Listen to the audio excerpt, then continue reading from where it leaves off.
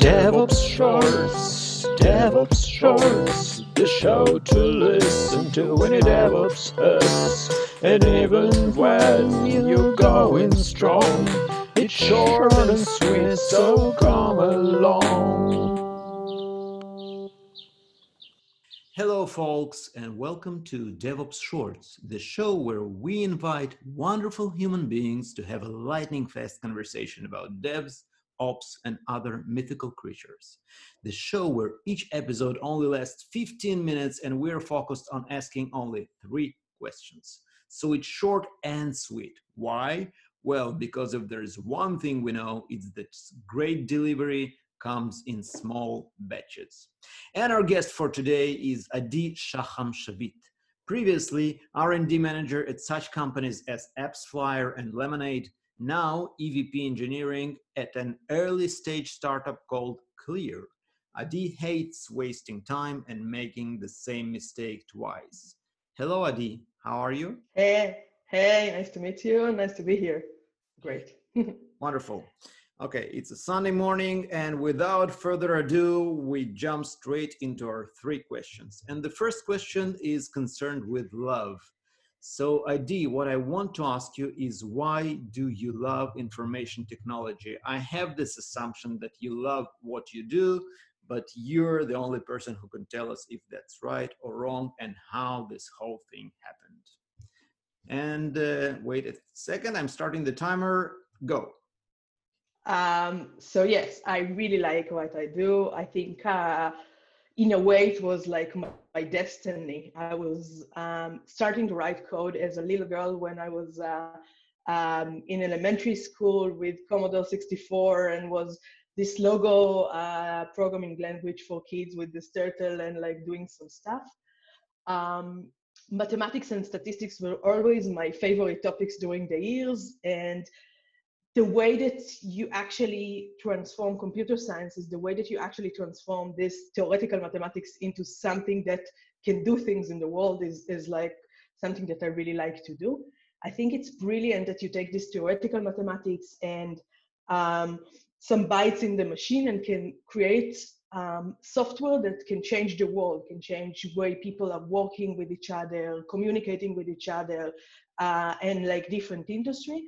And we can actually see that today that it's like software is going to more and more areas than it used to go in the past, and making tremendous changes. Wonderful. So what would you say is the most exciting area where you see software making changes today? So I see that actually going to like really old traditional non-high-tech stuff like constructions and cities and cars, and I think this is amazing. This is amazing to see this transformation. Yeah. We're living in an interesting time, exciting times. Totally. So it all started back with a Commodore 64. Yeah, totally back then. Yeah. Wonderful. Okay. Yeah. And fine, this was short and sweet. We still have leftover time from this question, more time for the blitz questions in the end, and let's go straight to the next one. Our next question is concerned with DevOps. This is DevOps Shorts after all. So the question is, what was your DevOps aha moment? Again, I have an assumption that you had one. You'll tell us in a moment if you had one or had not. But the term itself is taken from the DevOps Handbook. Book, each of the authors describes their own aha moment when they realized that DevOps is the right way to do IT because the old way of doing IT sucked. Now tell us if there was such a moment for you, Adi. So I think it's oh, sorry. Go. I think it's a great question. I think it wasn't actually like a moment in time, but more of this feeling that I got that things can work much better than we are doing that. When I started to work in the industry, I saw companies delivering this on-premise software that has like releases every few months, and then the industry moved through the years to get more of a SaaS services that required more and more attention to uptime and availability, and not just the software itself, the quality of the software itself. And companies, not just startup, but also like large enterprise that still wanted to keep in the game and like have be able to create new things, needed to move faster. And it was really obvious that this like wall between development and operation in the whole development life cycle was not working well. I remember like many incidents of this frustration of developers writing perfect code and testing it really well in the QA environment, and then like delivering this installation process to the operation. And even the installation process didn't work because it was a different operating system or different like network architecture, and it was like useless, and it was invested a lot of time in like something that created a lot of friction between the teams. And I think seeing, it was obvious to me that working together is like the best way to create this. I'm sorry. That's great. That's great. That's the Yeah, film live show. What's her name? so I think Michael Nygaard in his book Release It was putting this like really nicely, saying it's not ready until it's deployed in production. So it means that you can write the perfect code and have like this amazing design pattern that you're using, or have like this really full coverage of automating testing. But if it's not deployed and working well in production, then it's useless, because client will use it in production, not in your QA environment. And the way to create unified teams was, I think, the best way to do it, because then it makes developers more aware of what really happens in production, what really happens to the system when clients are working on that, when we have fluctuation of traffic and things just happen. So I think this is like was my moment. It wasn't a moment, it was more of a feeling. And then when I was having the this ability to create team from scratch, it was obvious to me that teams need to be unified, and developers need to get responsibility of their own system in production, and not just on the nice, beautiful code that they're writing. Mm-hmm. Mm-hmm. So did that happen like when you were working at LivePerson, and then you went on to AppsFlyer and actually implemented this? Yeah, so in AppsFlyer I had this this privilege of creating the teams from scratch, so it was very good. I think I found out that that's the only way to have like fast scaling and of both the team, the traffic, and the business, is like using extensive automation and extensive monitoring, and easy way to deploy things. So I think, yeah, I learned like I learned in from the real life experience that this is the best way that I think things can run. Wonderful. And we're right on time. We even have 4 Perfect. seconds left over from the question, but only 4 seconds. So that was really great. Okay, and we jump straight into our next question.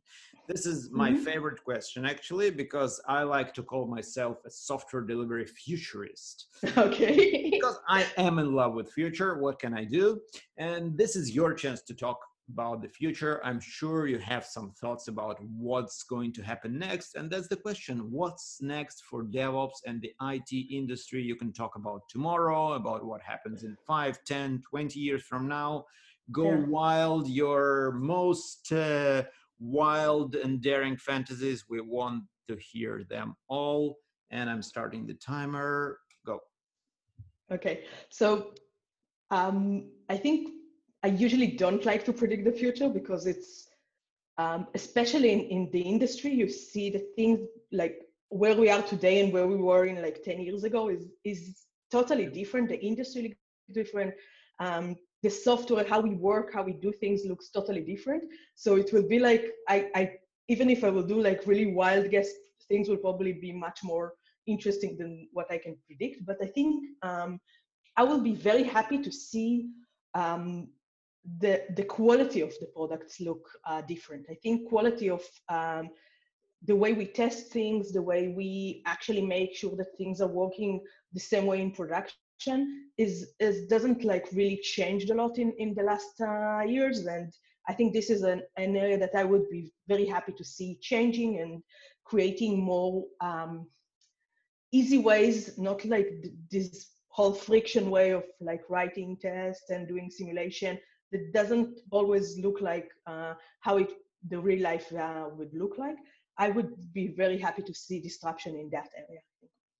Okay, so quality is the way forward. Quality, yeah. I think quality in like the wide, like more wide thing. Usually when we say quality, we mean how we tested the software or if like we did the real user like scenarios. I'm saying more of the wider terms of quality, because if we created more quality software and the architecture would look more like it actually needs to look like, then we'll have less production issues and less incidents in production, or we'll be able to fix things quicker. That's like how I perceive quality. So more or less like, I don't know, Netflix way, where you still get movies even when the whole of the internet looks down, but yeah, I guess this is a really good example. Yeah. It's like making sure that the software will actually work really, really well, and you don't have to be like really big engineering team like Netflix to make it work really well in production. We see that very easy way to currently deploy things and like create the artifacts, and you can easily do implement CI/CD right now with different variety of software. I don't see like currently ways to easily do the same way for quality. Okay, so we are getting faster, but we're not getting better. I don't think so. No, I don't think so. I would say that I usually live by the assumption that you cannot have a perfect quality, and like I prefer to invest more of my time in having the best way to detect incidents and like analyze things as fast as possible, so the time to resolution will be faster. But I would be very happy also to get things in better quality to production. That's like from my experience. Wonderful. A very important insight. And we still have 2 minutes for some unexpected questions. So here goes. The answers here have to be really, really short. Okay, if you, no, that's not, you already said that. So what's in your eyes the most exciting technology outside of information technology, outside of IT? So I'm really like, really excited about how new energy, new ways to produce energy is currently moving. I see ways to produce energy from sun that's like a long time ago, but also from waves in the sea and from like other natural resources, and that's like really exciting. Okay, so really wind like energy. Okay, that's wonderful. Yeah. Have you ever thought of leaving the tech industry? And if yes, then for what? To do what? So I think that always when I found myself like thinking if maybe it's about time to do something else, even just to move to do like more business oriented position, I always found that I just didn't had like enough challenges in my technology area, and I just like moved to new things or like try to expand my technology stack. Okay, always place for more great tech. Wonderful. I think so, yeah. Discipline or creativity, what matters more? That's a tricky question. I think it's like creativity is amazing, but I think like you can't be really creative in areas like us, like the writing software or having something that is actually usable. I don't think you can be very creative if you don't have this like structure, this discipline. I think inside the structure you can be very creative, and like it makes you enable you to be even more creative if you have this structure. Great. And what's the one most dangerous threat to the existence of mankind? Whoa. We hit so I'll leave you with this wonderful thought. Wow. Yeah. Okay, Adi, thanks a lot for coming here. I loved having you. A lot of fun chatting to you.